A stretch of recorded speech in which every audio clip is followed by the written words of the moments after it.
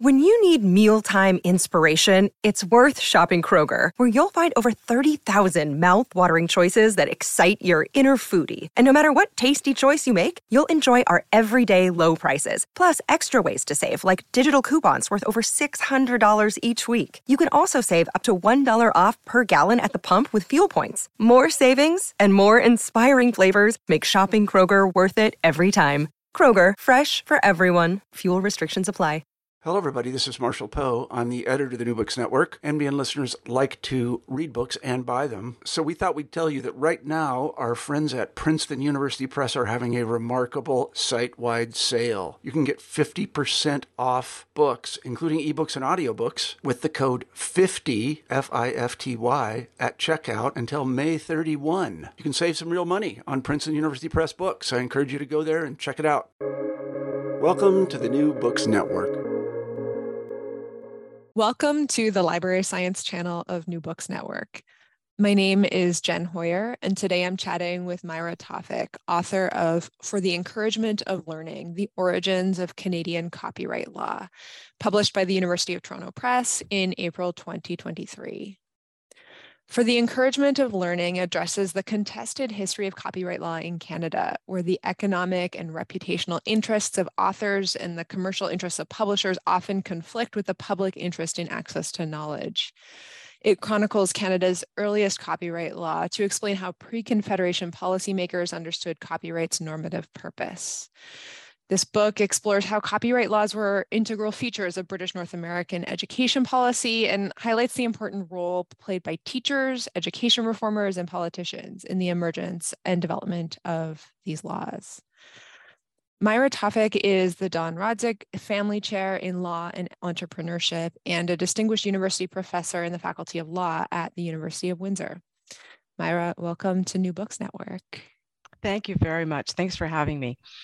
Yeah. So before we get started in talking about your book, could you share a little with listeners about your background, where you grew up and went to school, and what brought you to your work in intellectual property law? Thanks for that question. I was born and I grew up in Montreal in the province of Quebec. I went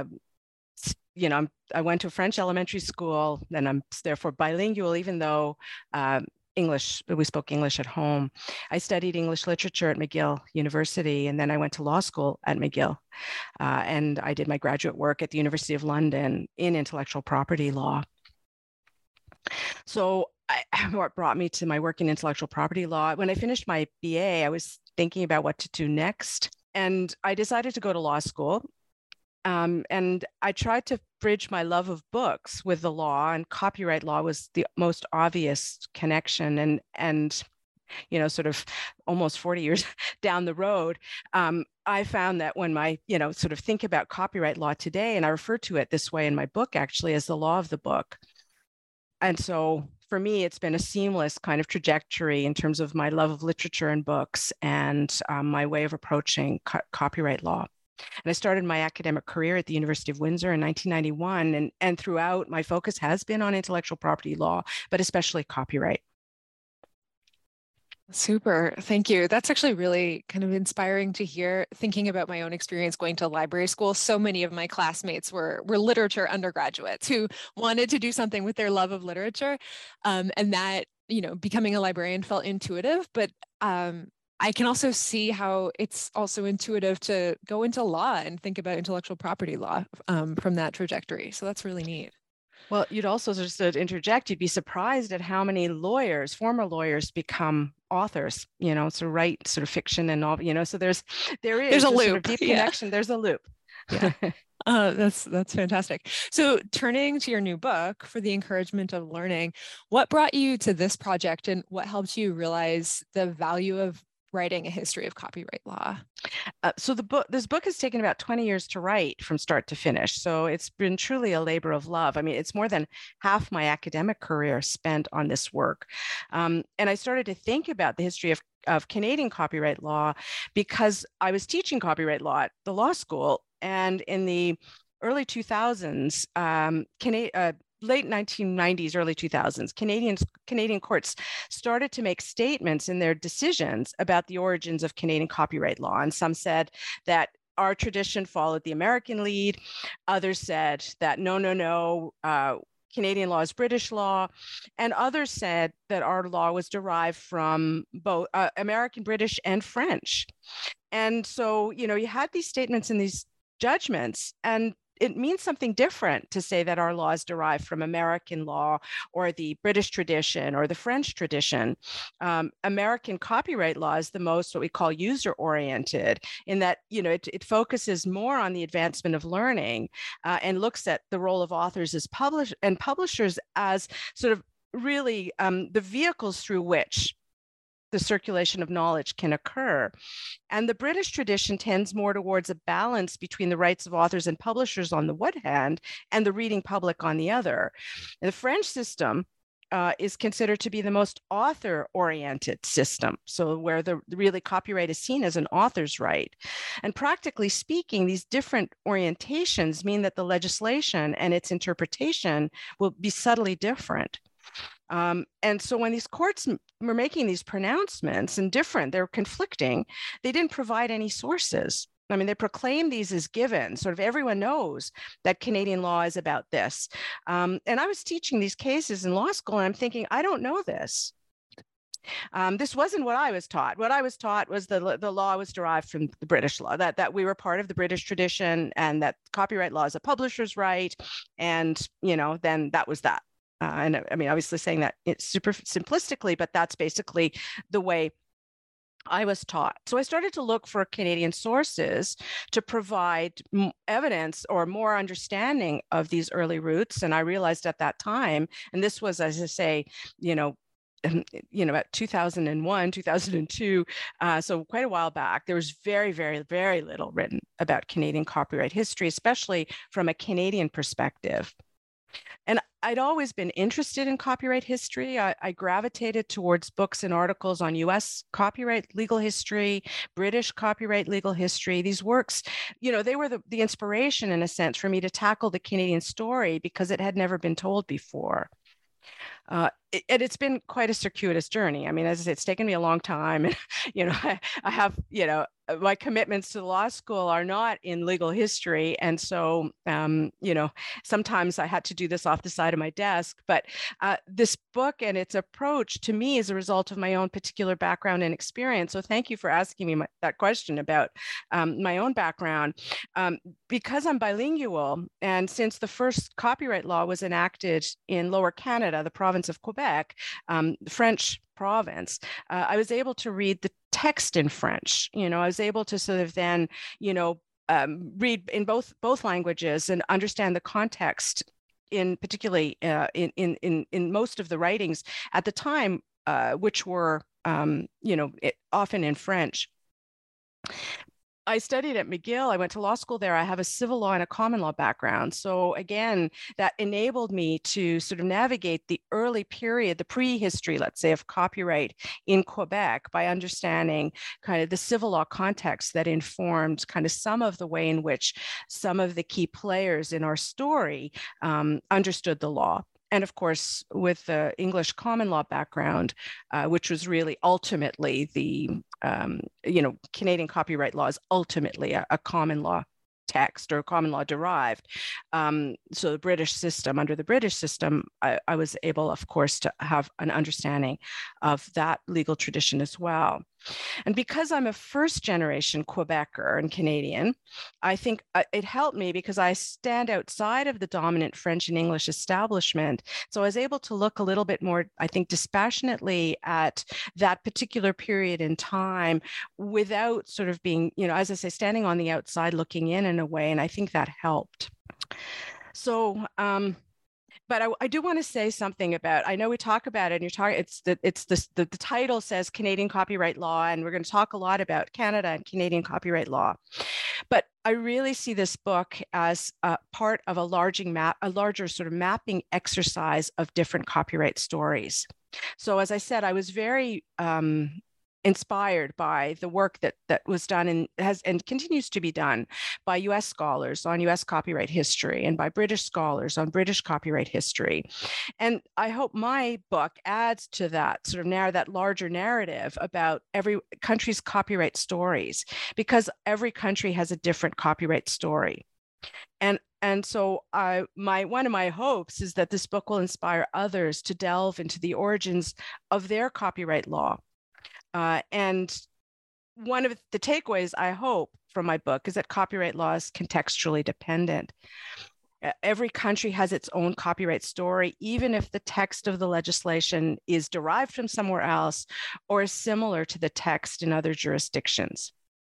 And so for example, Canada's early law and the early law in the United States was derived from the British Statute of Anne.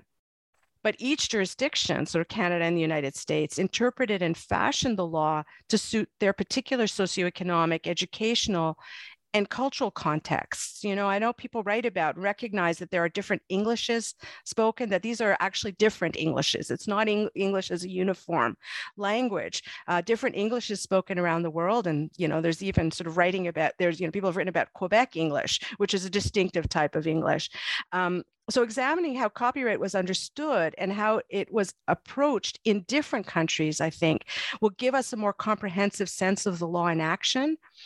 And part of the goal would be then to offer insights about universal commonalities, but as well as regional or localized differences. And I think uncovering these commonalities and these differences is relevant for legal scholars as well as book historians. So, for example, I think, what insights could be discovered through scholarship that maps the copyright stories of all the jurisdictions whose law was derived from the Statute of Anne. So let's say British Commonwealth countries in the United States. I think if you took all of these stories together, the collective effort would provide a very rich and complete understanding of the law and its impact on the book trade, on authorship, on literacy and learning.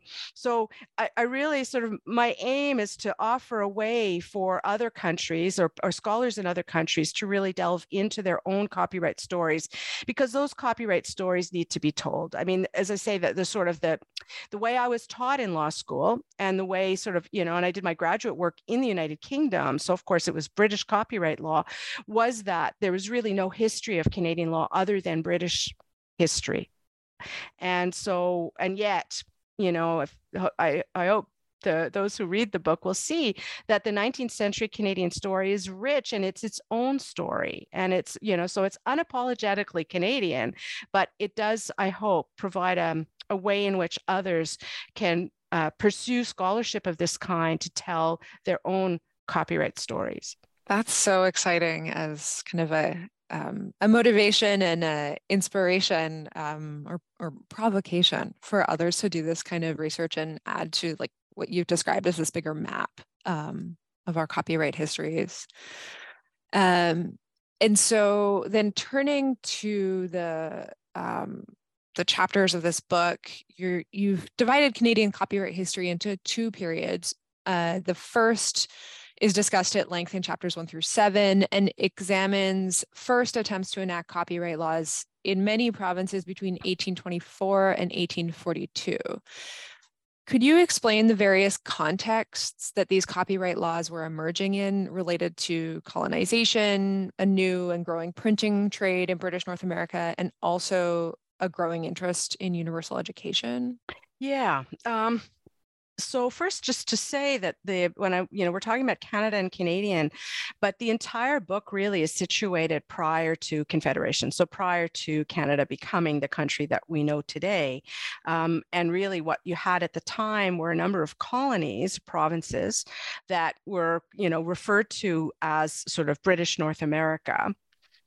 And so I was looking, and the reason, I ended up there was really my goal had been to find the earliest expression of copyright in Canada. But it ended up obviously in British North America in 1832, and in Lower Canada in Quebec. That was the first statute that was enacted in what was to become a province that was to become sort of part of Canada after 1867.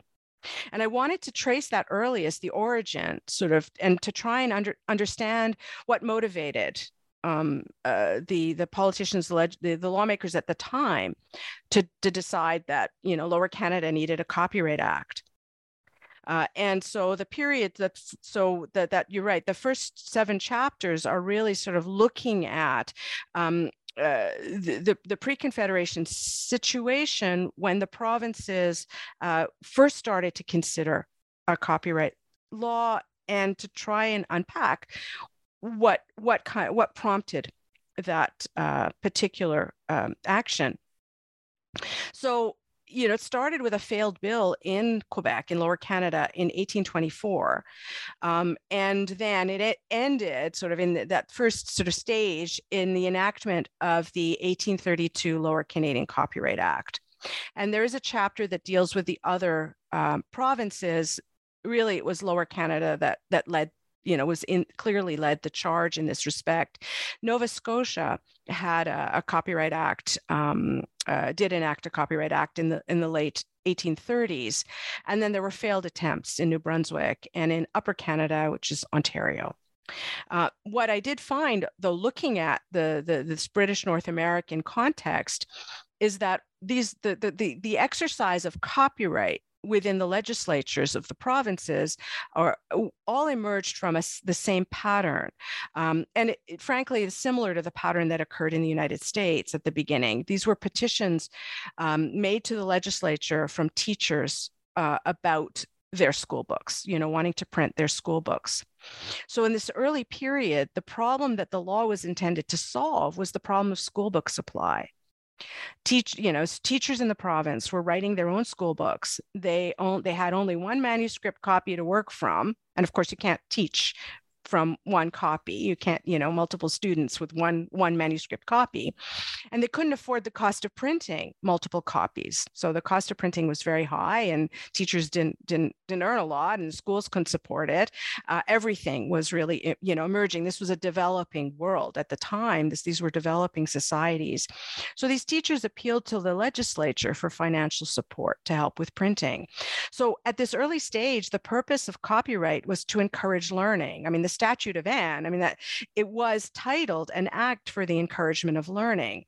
So literally, in the case of British North America, we're talking about learning as in schools and school books.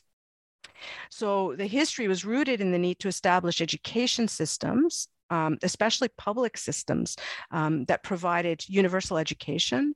And part of the context is that in this early to mid 19th century, in North America, and particularly in British North America, literacy and learning were understood sort of within Enlightenment principles of human edification and advancement. In the context of Lower Canada, education was also fundamental to this new society that was built on democratic principles. So an educated population could govern itself, which was especially important for Lower Canadians of French descent. They were the majority of the population, but they were governed by the British. And so educating the population meant that they could assert greater agency. They were empowered to assert more of agency over the way they were governed. And as well, there was a utilitarian element to education, because again, we're talking about a developing society. The provinces needed individuals to support the economy through skilled trades and the professions. And so education was very, very important in this period. So, you didn't hear, so what I found was, it was all about schools and school books. It was about education policy. You didn't hear from the traditional copyright players I was expecting to hear from, so authors and publishers. There wasn't, I found in this period, there was no piracy really to speak of. I mean, publishers weren't reproducing the works of others without permission. Book sales weren't that lucrative. So again, there wasn't the incentive that copyright provides to authors and publishers didn't exist in the early 19th century kind of Lower Canadian context. Many in the province weren't literate, or they couldn't afford books. And it was only in the latter half of the century that printers and publishers became more active in copyright policy circles. And even then, it was only towards the end of the 19th century did Canadian authors start to find their voice as an important copyright constituency. So the early period, 1824 to 1841, and we'll get into why I ended there, that's the first period, was all about teachers and learners, the high cost of printing and the need to encourage the circulation of knowledge. So copyright was integral to education policy at the time. But this is also a colonial story in the sense that British North America was a British colony. And the interactions are therefore, between the British and French colonists and the British Empire. So absent from the record is any recognition of the French and English who settled in British North America as being colonizers themselves. I mean, the sort of indigenous voices are largely absent from this period of recorded copyright history. So with that in mind, my focus was to tell Canada's story as a colonial story, because the existing scholarship on Canada, in copyright in Canada, was from the vantage point of the empire. So British scholars studying Anglo-American copyright, they were sympathetic to Canada, but they still looked at the question from the imperial sort of colonizer standpoint. And I wanted to tell a different colonial story. So that was one in which British North Americans had sort of, agency over their actions, even if, as it turned out, they were largely undermined by their colonial status and the geopolitics of Anglo-American copyright relations that, really reached a peak in the latter half of the century. So I hope that answers your long-winded way of answering your question. No, absolutely. I mean, I think kind of outlining those key players, the way you did in your book was so helpful to me because, as you noted, it's not what I expected in terms of who was advocating for copyright at that point in time. So you mentioned there were a lot of initial attempts there to get something akin to copyright on the books in Upper and Lower Canada.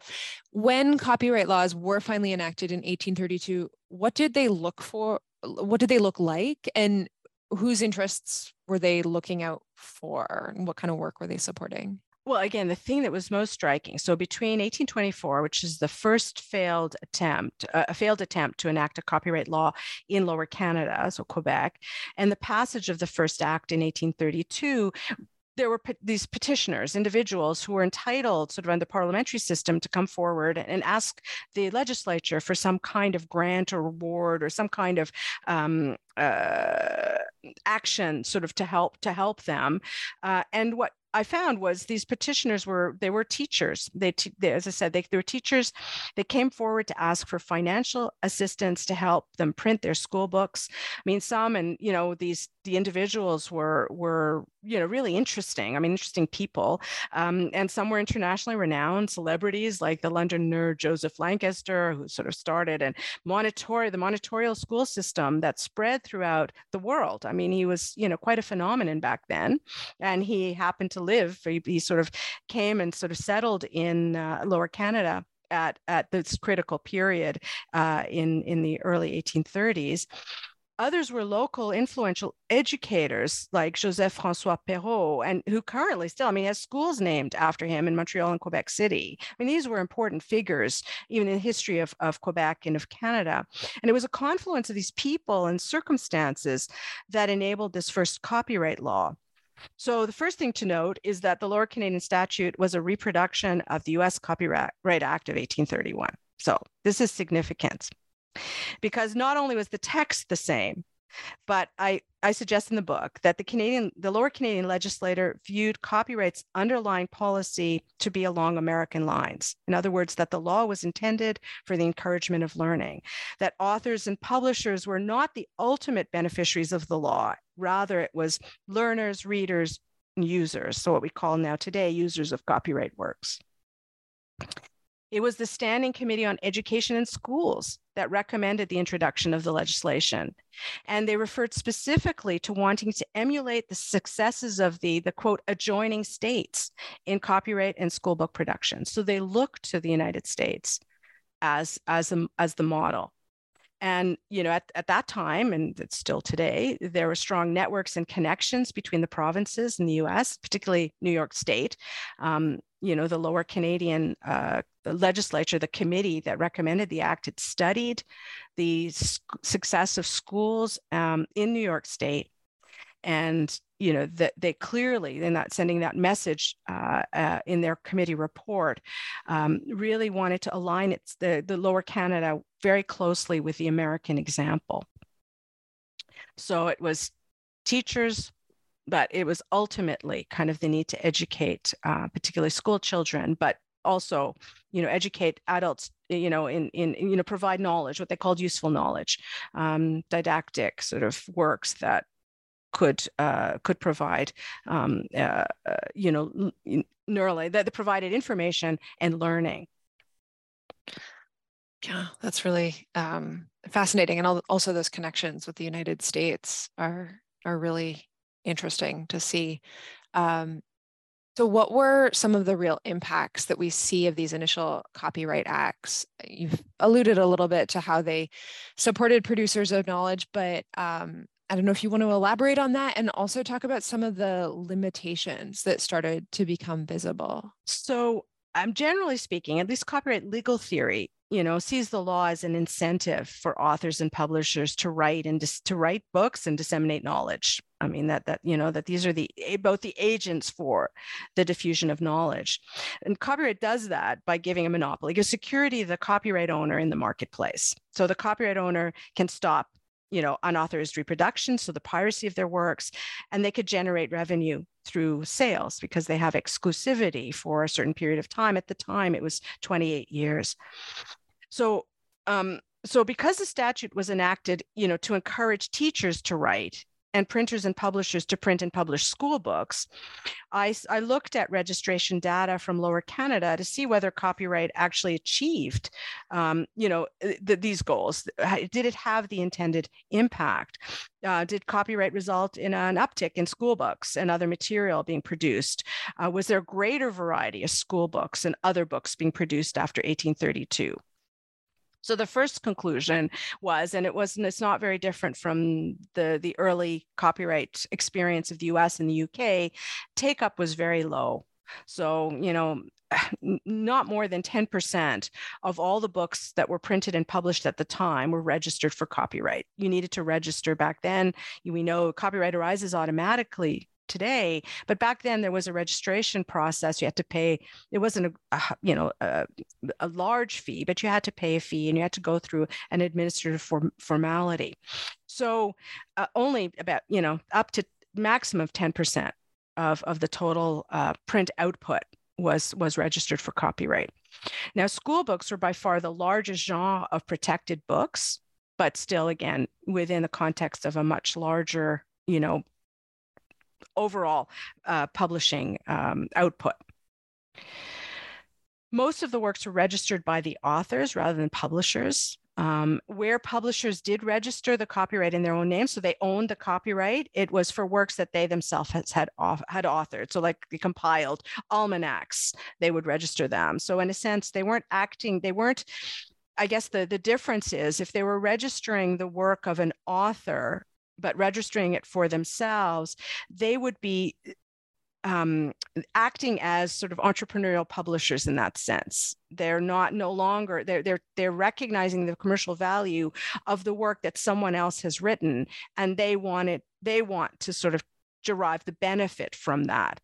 When you're talking about authors registering the copyright in their own name, part of it obviously is to be able to generate revenue, but that the sort of the entrepreneurial publisher has yet to emerge. The one, the risk taker, though, the business person who's not the one who actually puts pen to paper. And that sort of the entrepreneurial publisher doesn't emerge in Canada until much later in the century. So we're really talking about authors driving kind of the copyright records. So what that meant, at least to me, is that in the first decade of this copyright period in Lower Canada, there wasn't sufficient incentive for printers and publishers to take publishing risks. And I looked as well as publishers' archives, and the most important publisher at the time is the firm of Nielsen and Cowan that was based in Quebec City. They didn't change their practices at all with the advent of copyright. What they did was, they were, they had bestsellers on their, and they were religious works in their catalog before copyright, before 1832. Well, all they did was they registered their copyright in these best-selling religious works, but they didn't expand their repertoire. So it was business as usual. They now had more security. They had to go through an administrative burden, but it didn't encourage them to expand the types of works that they were publishing. And the one example I have, which I give in the book, is sort of a cautionary tale of a different printer and publisher who did, and arguably because of the advent of copyright, embark on a very ambitious publishing project. He had secured the copyright from the author, and was producing this 3-volume tome treatise on civil law. But it turned out to be a financial disaster for him. And so his failure, I think, would have had a chilling effect on others. So, there aren't these sort of positive kind of results from copyright. And though the copyright registration data show a noticeable increase in school books, overall school book production, did increase incrementally over that period, but it's not at all clear that was due to copyright. There was a significant education bill, Education Act passed in 1829 that probably had more impact on the increase in school book production than copyright did, again because the registration rates were so low. So there didn't seem to be that push or that incentive. There's no rush to copyright, that meant that copyright probably did not have the impact or the intended impact. And then publishers of the day, and it wasn't just in British North America or in Lower Canada. I mean, this was generally, you find it sort of, among printers and publishers in France and in England, and that they made the argument that copyright would lower book prices. So, when appealing to the legislature for copyright, they said, if you give us this, what'll happen. It'll be better for readers because prices will go down. Nielsen and Cowan, the firm in Lower Canada, made this claim as well, but it's difficult to track book prices in Lower Canada in that period. So I mean, I'm not, what I have in the book is not nearly sort of comprehensive and thorough, but there's really no evidence to suggest that prices decreased. So ideally, copyright should have increased the available repertoire of books for readers, so school children and others, as well as reducing the price per book, and the law did neither. So I thought, what are you left with? The fact that copyright didn't achieve its policy objectives in the short term, and it maps it closely to what happened elsewhere. If it ever achieved any of its goals, it'd have to have been in the long term. And there are lots of conclusions to be drawn, but this certainly, at least for me, called into question whether copyright is the best vehicle to achieve the intended policy goals. So that's whether in the 19th century or now, in the 21st. We assume that copyright does what we think it does, but we don't really have much evidence to make informed decisions about the law and its actual impact. So I think what I learned, what you could sort of take out of the impact, or the sort of questionable impact in the 19th century, one can ask the same question of, what is copyright achieving, what we think it's achieving today? That is a really, fascinating takeaway. I think you're right. We make a lot of assumptions about what copyright does, and maybe we can ask more questions. So then after 1842, copyright in Canada became shaped very directly by the passage of the UK Copyright Act. What impact did this law have on Canada, on English and French-speaking Canadian readers, on the ways that cultural producers in Canada use the protection of copyright, and on an emerging cultural identity? Well, 1842, which is a number of things happened in the early 1840s. First of all, the province of Lower Canada and the province of Upper Canada were merged into what became the province of Canada. So that's one thing to just bear in mind. But more importantly, in 1842, the United Kingdom enacted, totally reformed the Statute of Anne. And it enacted sort of a new Copyright Act, we call it the 1842 UK Copyright Act, partly to try and deal with a problem that the British had with the Americans over copyright. And so the history of Anglo-American copyright in the 19th century, I think, is well documented. I think people know some American printers and publishers were reprinting British copyright works without permission of the copyright owner. Now, this wasn't unlawful under U.S. copyright law, but it generated enormous concern in the United Kingdom, because British copyright holders were unable to benefit from, the very large and growing American readership.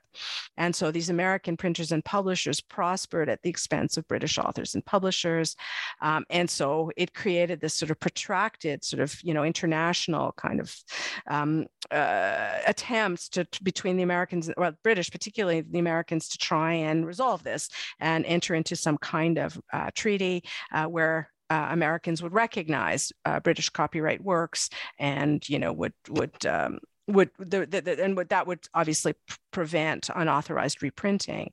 And so the sort of the unauthorized, the sort of reprint market kind of started to grow in the late 1830s. And by 1842, there's Charles Dickens made a tour of North America. So he not only of the United States, he stopped in Canada, in the British North America as well, to appeal for, international copyright, some kind of way of resolving this issue, because of course he was very, very popular in the United States and his works were being reproduced without permission and circulated there. And they would make their way to the British North American provinces as well. So, but the geopolitical situation had a direct and lasting impact on British North America. So, with this 1842 Copyright Act, the statute prohibited unauthorized American reprints of British copyright works from entering the colonies. Okay, so right away, they were stopped at the border. They couldn't enter. What the statute also did, was it prevented British North American printers and publishers from reprinting British works. So basically, it was an attempt to stop this unlawful market, or at least unlawful in terms of these books entering the colonies. So the first part of the book for me is really important, and why I spend a lot of time on it is because it's the period in which British North America was left free to chart its own copyright course without imperial intervention. So to me, this is the purest and most authentic example of the reasons for the emergence of copyright in emerging economies. And things changed quite dramatically after 1842. So, and as I say, that period is much, there's a lot more scholarship on the post-1842 situation in North America generally. So the only way, under the 1842 Act, the only way that Canadians could get British books was to buy them directly from the UK, and that was very, very costly. So most Canadians couldn't afford these books. And if you consider that, so this draconian law that stopped all the American reprints from entering the market, I mean, Canadians had become used to enjoying the latest British bestseller at cheap prices. They had easy and cost-effective access to the latest books and other print material. So what you see after 1841 is this shift now in direction. So rather than the inward looking, we're going to address copyright because it matters to us to produce local school books for local readers. Now, all of a sudden, Canada or the British North American colonies were caught up in this situation between the Americans and the British. And the provinces, the legislature sent, all kinds of entreaties and petitions to urge sort of the British government to reconsider. Because all of a sudden, that was it. There were no books that really effectively circulating because they couldn't afford the British books and they couldn't get the American reprints. They couldn't reprint the books themselves. So, it had a huge impact. In 1847, so a few years later, the UK relented and they passed what's known as the Foreign Reprints Act. And what the Foreign Reprints Act said was that, okay, we will allow American unauthorized reprints to circulate in Canada again, or in the colonies or in British North America again, as long as the legislatures of the provinces enact legislation to protect British authors and publishers, so the British copyright holder. So find a way of protecting British interests, and we will continue to allow American reprints to cross the border. And what the British had in mind was basically that there should be an import duty collected on unauthorized reprints, so that when an American reprint was crossing into Canada, there were border guard, customs officials, they were taxed at the border, and that duty was supposed to go to the benefit of the British copyright holder. So they'd be collecting money. So it was a compromise in the sense that the British copyright holder didn't have the right, or had no control over permission. They couldn't prevent the reprint from happening, but they at least could get some remuneration. They could get some financial return from the reprint. And so that was sort of the model under the Foreign Reprints Act. The province of Canada, this merged now between Ontario, was really by this time the largest, it was the most populous, and it was the most economically developed province. And the province of Canada didn't like that arrangement because they thought, we're loyal British subjects. You're privileging American printers and publishers. You're not, why? We could do it. We could print and publish these books cheaply. We could supply our market, and we could pay the return, the same duty to the British copyright holder. Why are you preferring the American reprinter, these scoundrels, over Canadian printers and publishers? And so they were frustrated. They became more politically active. There were many more printers and publishers now in the province. They were more politically active, and they were frustrated that the imperial government would choose American reprinters instead of their loyal British subjects. So the rest of the 19th century, and well into the 20th century, is marked by Canadian attempts to enact copyright laws that favored the domestic and printing and publishing industry. So in English Canada at the same time, and I think largely, there are other factors as well, but there was such public incense and outrage. They were incensed at this heavy-handedness by the British. So it led to some kind of growing sense of Canadian nationalism.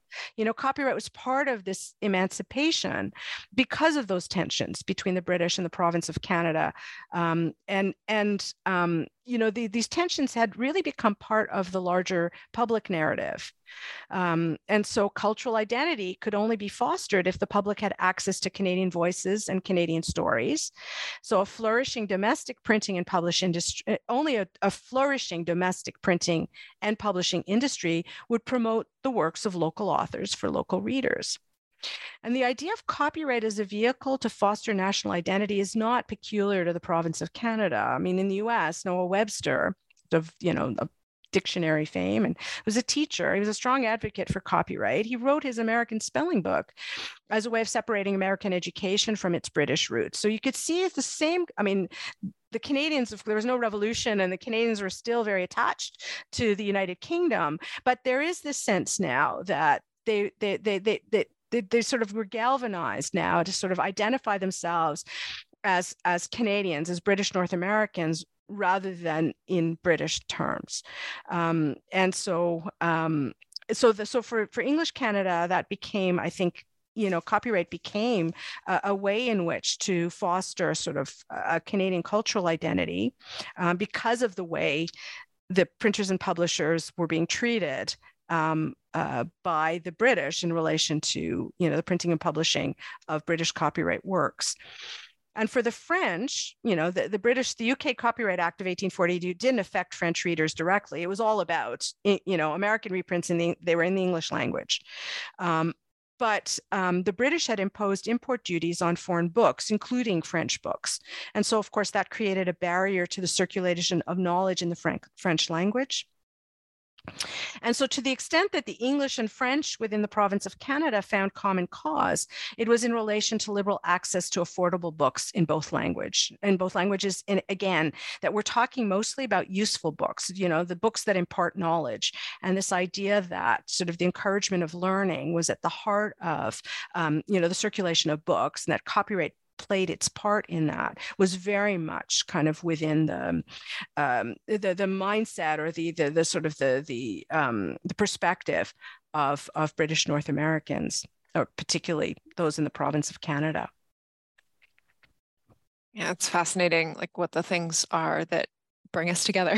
Yeah, adversity from the outside, caused this I think a heightened sense of who these provincial Canadians were as Canadians.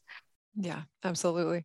So then at Confederation in 1867, copyright was placed under federal control. Mm-hmm. What are some of the key takeaways that you think we should keep in mind when considering how pre-Confederation copyright impacted where we've seen copyright come to in post-Confederation Canada?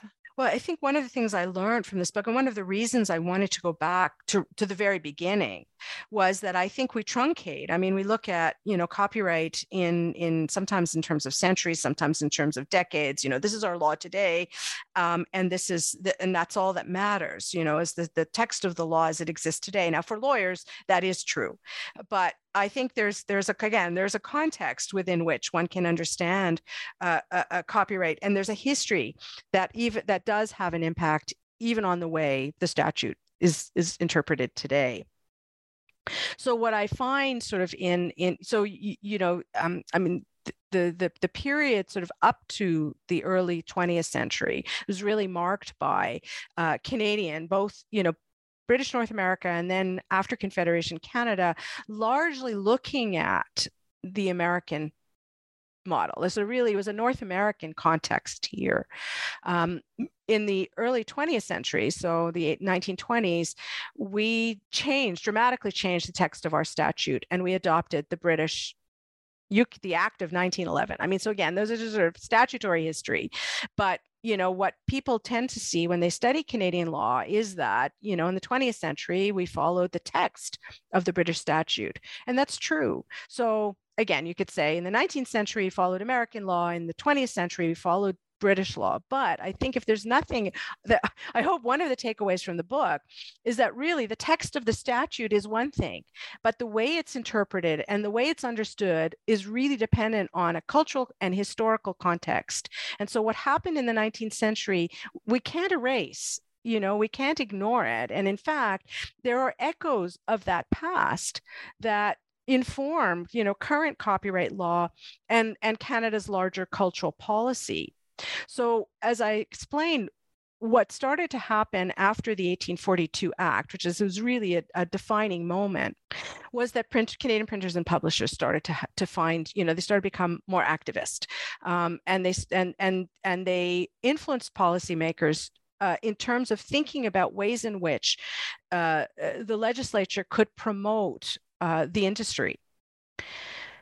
And so the vehicle that was chosen was through introducing what call a compulsory licensing provision in the Copyright Act. And what that would do was it would force, so, if let's say a British copyright work, if a British author didn't produce a Canadian version, so didn't publish or did not make the work available in Canada at an affordable price, a Canadian printer and publisher could, without the permission of the copyright holder, could reproduce a Canadian edition, basically, of the book, paying, there was a statutory duty. So the statute had, whatever, that they pay a royalty back to the copyright owner, but it was a way of forcing a Canadian edition, so a more affordable edition, but also sort of providing Canadian printers and publishers with a vehicle to print and publish these books. And so it's compulsory because the British copyright holder had no say in the matter, but again, they could get a remuneration. So again, it's modeled on the foreign reprints model, except that it was Canadian printers and publishers that could reproduce and lawfully under Canadian law, rather than American reprinters. So we tried in vain. I mean, again, Canada was still a colony, so legislation that was enacted in Canada still had to be cleared by the UK Parliament, and and so it ended up anyway. There were a lot of these attempts were rejected. They were never given royals. The Crown had to assent. The British Crown had to assent to Canadian legislation. They didn't. So there was all kinds of things, but every single bill that was introduced after 1867 sort of, had an attempt to introduce a compulsory licensing provision to support the domestic industry. And we kept, compulsory licensing has been, very, really has been is disapproved of in international copyright circles because of the fact that it takes control away from the copyright holder. It doesn't, the author, sort of again, in an author's rights system, like the French system, authors should be able to enjoy all of their rights without constraint. Of course, a compulsory license constrains the right of the author. And so it's fallen into disrepute over the years, but Canada had a compulsory licensing provision in its Copyright Act until the late 1990s, until the late 1980s, early 1990s, when other countries had sort of totally abandoned this particular mechanism. And we only repealed that provision to join the North American Free Trade Agreement. So once we sort of start to think about copyright works as, tradable commodities. And we entered into the North American Free Trade Agreement, which has a chapter on intellectual property. We had to abandon the compulsory license provision, but we didn't abandon this need to support our cultural industries, our printing and publishing industry. So Canada was the first and it's still the only, really the most important jurisdiction to insist on what we called a cultural industries exemption in the Free Trade Agreement. So it was a way for Canada to protect the publishing industry. Again, sort of arguing that, we live right next door to sort of a copyright superpower. So in order to carve out space for Canadian voices, we needed to have some way of enabling protectionist measures to support our publishing industry. So, we continue that trend, that thread continues from the 19th century. And I see it as sort of, embedded in this idea of the cultural industries exemption in free trade agreements. And the other sort of, interesting thing, and I know, I'm not purporting to suggest that the early sort of school teachers and school books, that education policy model of copyright necessarily kind of, transferred through the centuries. But it is interesting that in 2004, the Supreme Court of Canada rendered, so almost 20 years ago, a significant decision that established that copyright users, so readers and learners, had equal rights to copyright right holders. And that included, of course, sort of the ability to private study and research, what we call fair dealing, what you call in the United States fair use. They're similar, they're not identical, but it's similar concepts. So asserted this idea of user rights. So it's not just an author's right, and it's not just a publisher's right. There are users who have rights as well.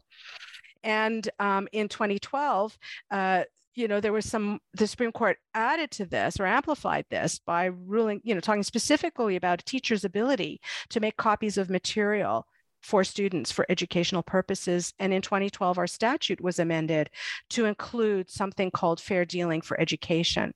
So sort of the education imperative, not saying, again, it's an echo from the past, but what it says to me is that education, this advancement of learning, has always been an integral part of copyright policy. And, we see that reaffirmed by the Supreme Court and the legislature sort of in this century, sort of, in a way that was very similar to the issue that the Lower Canadian legislature had to look at way back in 1832. It's amazing how this historic narrative shows us like that link between current fair dealing practices and those roots. So I want to wrap up by asking something that really perhaps betrays my lens for reading things as a librarian and archivist. You presented a really interdisciplinary approach in this book, and in thinking about all of the various threads that come together in your research, why do you think this interdisciplinary approach is important? And what are the areas and maybe more so methodologies we should continue looking to as we seek to understand the history of copyright? I really thank you for asking that question, because to me that was the most sort of significant, wondrous aspect of doing this work, because in the end, sort of the methodology lies sort of at the intersection of book history and legal history. But I didn't start out that way. I was a legal scholar, and I was thinking in terms of the four corners of legal history. But now I can't imagine anyone studying copyright law's history without looking at the law in the larger context, especially in its relationship with authors, readers, and the book trade. I originally thought, and really naively, that the research would be fairly straightforward. That what I needed to find the traditional legal research sources, statutes, judicial decisions that interpreted the statutes, legislative debates, sort of scholarly commentary, and that these would explain to me the rationale for enacting the law in the first place. And it would also tell me how legislators, and experts understood the law, and how the law was to be interpreted. But when I started to look, in early 19th century British North America, those records just don't exist. Other than the text of the statute, no one went to court over these. There are no judicial decisions, or at least no recorded judicial decisions. There was no recorded legislative debates. There was very little commentary. There's some newspaper articles that mentioned that the statute had been passed. So, and so when early on in this work, I went to speak to a group of legal historians about the project, and one of the participants exclaimed, sort of told me that this was going to be a very short book. But of course, it's actually not a short book, because I started to look beyond the four corners of legal research methods. And once I did, I discovered this wealth of material. It was really, really rich material to examine, and material that provided me with a more integrated foundation to study the question. So I did a deep dive into the lives of the individuals who put copyright forward.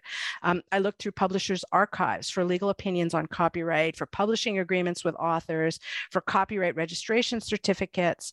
I analyzed the copyright registration data, and I read the scholarship of book historians and education historians and social historians to try and unpack kind of what was happening let's say in 1832 in the province of Quebec. I had to learn about archival research. I had to learn about bibliography. So I should say that I'm enormously grateful to the scholars, archivists, and librarians who helped me along the way. Without their advice and guidance, I had no background in this kind of work.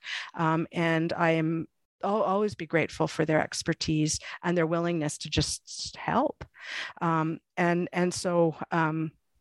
thank you. And interdisciplinarity, I think, is critical. You can't restrict yourself to. So I learned I can't restrict myself to traditional legal research methods to truly understand copyright law and context. And what I found as well in reading the work of book historians is they tend to shy away from a deep dive into the law, because they don't really grapple with the question of how the law itself shapes book and print culture, and understandably, because most of them really don't have a legal background or legal education.